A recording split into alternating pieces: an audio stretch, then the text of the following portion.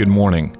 This is Craig Patchett from the Godcast Network at godcast.org with Charles Spurgeon's Morning and Evening for the morning of April 1st.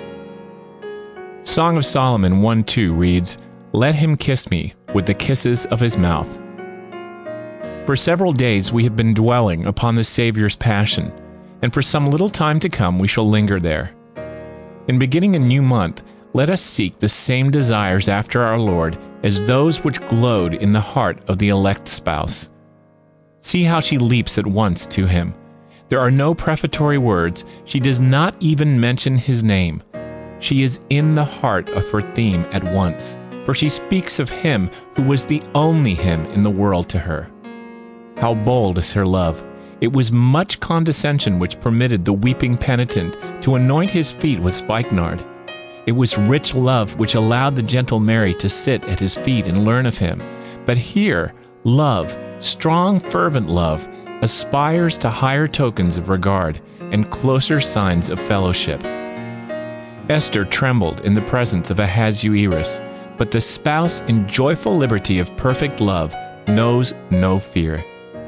If we have received the same free spirit, we also may ask the like.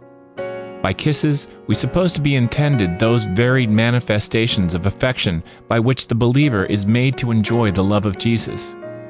The kiss of reconciliation we enjoyed at our conversion, and it was sweet as honey dropping from the comb. The kiss of acceptance is still warm on our brow, as we know that He hath accepted our persons and our works through rich grace. The kiss of daily present communion is that which we pant after to be repeated day after day till it is changed into the kiss of reception, which removes the soul from earth, and the kiss of consummation, which fills it with the joy of heaven. Faith is our walk, but fellowship sensibly felt is our rest.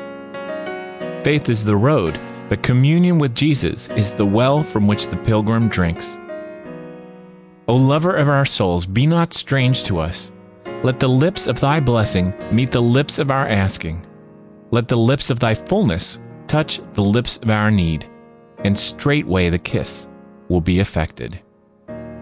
And that ends this morning's reading from Charles Spurgeon's Morning and Evening, brought to you by the Godcast Network at godcast.org. This is Craig Patchett, hoping that God richly blesses your day today. See you this evening.